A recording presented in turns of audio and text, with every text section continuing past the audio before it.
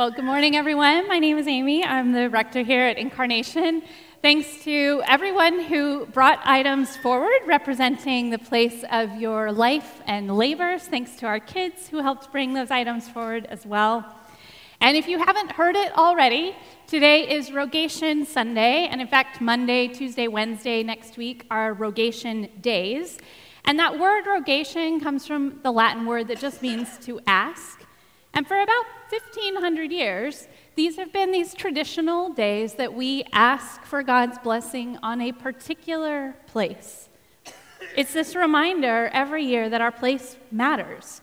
And there is this old church custom called beating the bounds, where the priest and the parishioners would take these long willow sticks and they would walk the boundaries of the church's land. So we could imagine ourselves maybe walking the Columbia Pike corridor, maybe dipping into some of the neighborhoods. We don't own this land, but sort of our spiritual boundaries.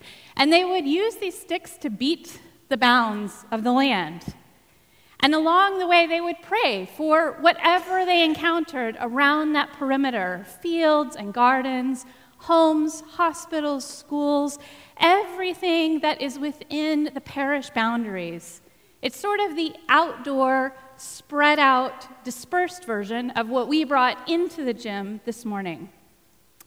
And it's this way of getting a particular place and its boundaries, almost creating a mental map, but not just in their heads, in their feet, in their hands, in their bodies.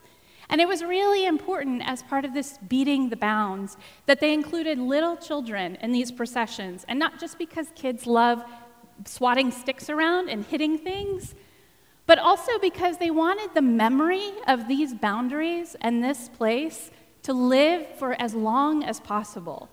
They wanted a really strong and enduring sense of place.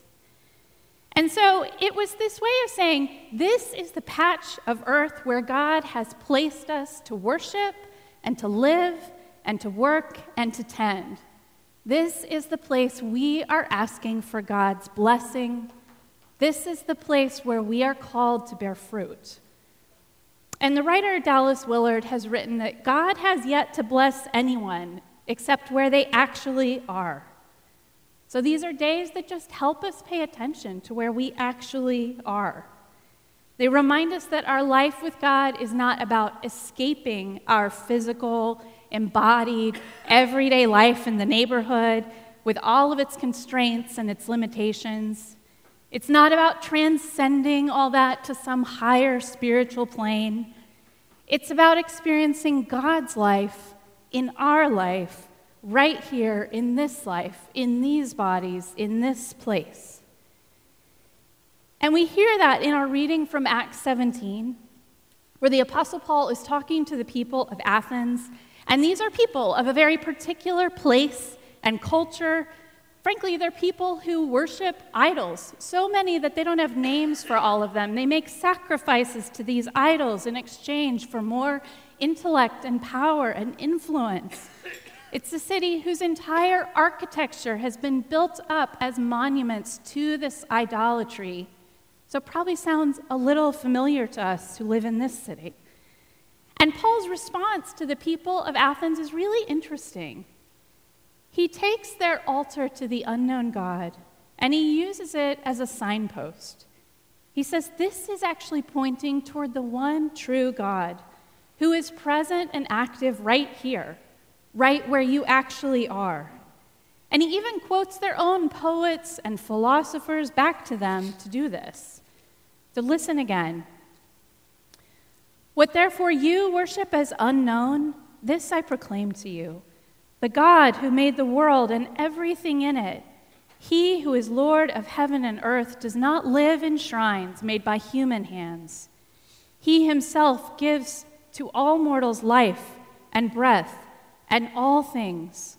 He made all peoples to inhabit the whole earth, and he allotted the boundaries of their dwelling places so that they would search for God and perhaps fumble about for him and find him. I've always loved that phrase at the end. A lot of you know I didn't grow up in the church. I became a Christian as an adult. And when I look back on my life before then, I see so much of that fumbling about, searching for God, and perhaps, and in fact, in reality, I did find him. But I love that Paul doesn't denounce these Athenians as these hopeless idolaters. They are fumblers who need a signpost. And he doesn't look out at their city, at their physical place, with all its pagan shrines and all its false worship, and say, burn it down, drain the swamp, there is no God here. Instead, Paul says, God made this place. He made everything in it. He made each one of you and gives you every breath you use.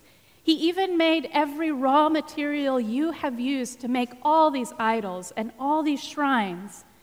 And God has put you here in this pagan city.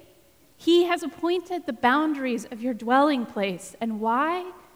So that you would search for God and perhaps find him. And there's a line in a poem by Wendell Berry that says there are no unsacred places. There are only sacred places and desecrated places. And I think that's what Paul is getting at here. Athens may be this desecrated and idolatrous place, but God is here. The creator of the world has entered his desecrated creation in the person of Jesus. And then starting in Jesus' own flesh, through his death and resurrection, God is renewing his creation. The desecrated place is becoming a sacred place. And our gospel text from John picks this idea up, but in a very different way, in very different language. Paul is talking to these sophisticated pagan city dwellers, so he uses the language of poetry and philosophy. But Jesus is talking to Jewish country folk, so he uses the language of gardening, of vines and vine dressers. And he tells his listeners, I am the true vine, and my Father is the vine dresser. Now, in Jewish tradition, the vine was a picture of God's people. The Hebrew prophets used this image a lot, how God brought a grapevine out of Egypt, he transplanted it into the promised land, and he protected it and established it and cultivated it so that it would be fruitful, so that it would be a blessing in this new place to everyone around them. It didn't always go quite that way. But when Jesus says he's the true vine, it's a bit like Paul pointing to that altar of the unknown God in Athens and telling them about its true identity. Jesus is saying, this thing you have been looking and longing for is here, in your midst, in my flesh, in me. I am the fulfillment of all God's promises and purposes for his people and for the world. I am the true vine. But interestingly, this passage comes actually around the table. It's part of what sometimes gets called the farewell discourse in John. This is after the Last Supper, where Jesus has just talked about his body being broken as bread and his blood being poured out as wine. He is still sitting around the tables with his disciples when he talks about this vine. And soon they will get it. Soon they will see Jesus crushed and pressed and poured out for them in death. They'll see the truest purpose and distillation of this true vine. But here they don't know that. Jesus is preparing them for what's next. He's giving them a picture to help them interpret what's happening at his death. But he's also preparing them for their life together afterward, for lives that are still intimately connected to his life, even more than they are now sitting around that table with him. And Jesus uses two images to talk about that connection, abiding and pruning. And both of these images are about keeping their life and our life close to his life. Abiding is our work of remaining and staying as close as we can to the life of Jesus. We hear and follow his words to us. We find our life, in his kingdom, in his ways, more and more and more, over a lifetime of practice. Abiding is our work. But we're often not very good at it. I'm not very good at it. And that's why we also need God's work. We need a vine dresser. God himself will help us to abide. He will help us stay close. He will help us to be fruitful. And God's work is pruning. So I did some reading this week about pruning vines. Probably the first and last time in my life that I've perused Decanter magazine. It's really delicate business. Pruning vineyard vines is so slow. It is so careful and so intimate. The vine dresser's hands are never closer to the vines than when he's pruning. And it's often leaf by leaf, grape by grape, branch by branch, trying to give everything on the vine exactly what it needs at every time of the day.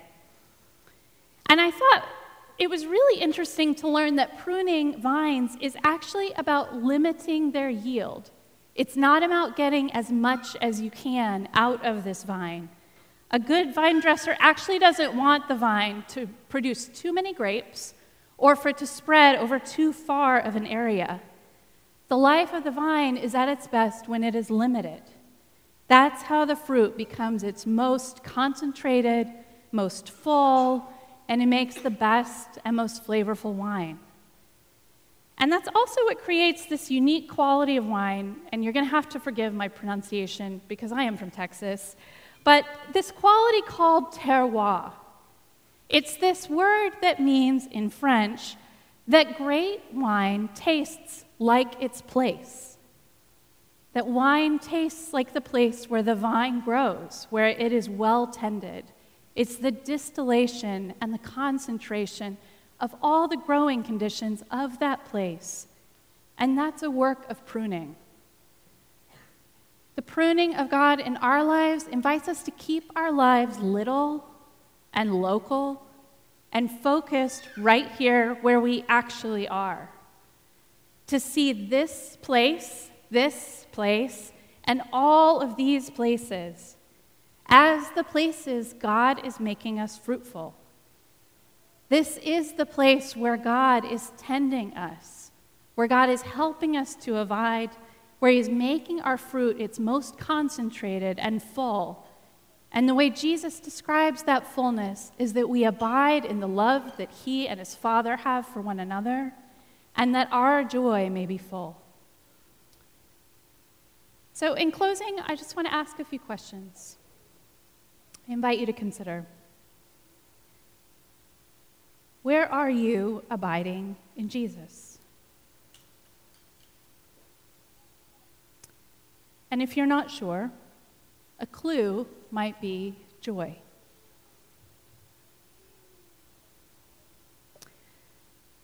And where are you not abiding? Where have you maybe grown a little bit far off of the vine? And the clues might be joylessness, lovelessness, a life that feels sprawled out or tangled. Where might you benefit from yielding to our gentle gardener's pruning knife? Or maybe you're already experiencing something that feels like pruning. Maybe your life is actually feeling quite limited and constrained. Maybe you feel like you are bumping up against boundaries at every turn. So I invite you to ask God, how might I be good fruit and poured out wine, even right here in this place? Let me pray.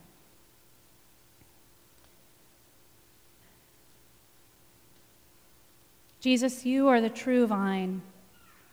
We want to abide in you. We want more of your life in our life. Help us to yield to your hand. Help us imagine fruitfulness in whatever our place is. Give us signposts to see you. Make our desecrated places sacred places. Amen.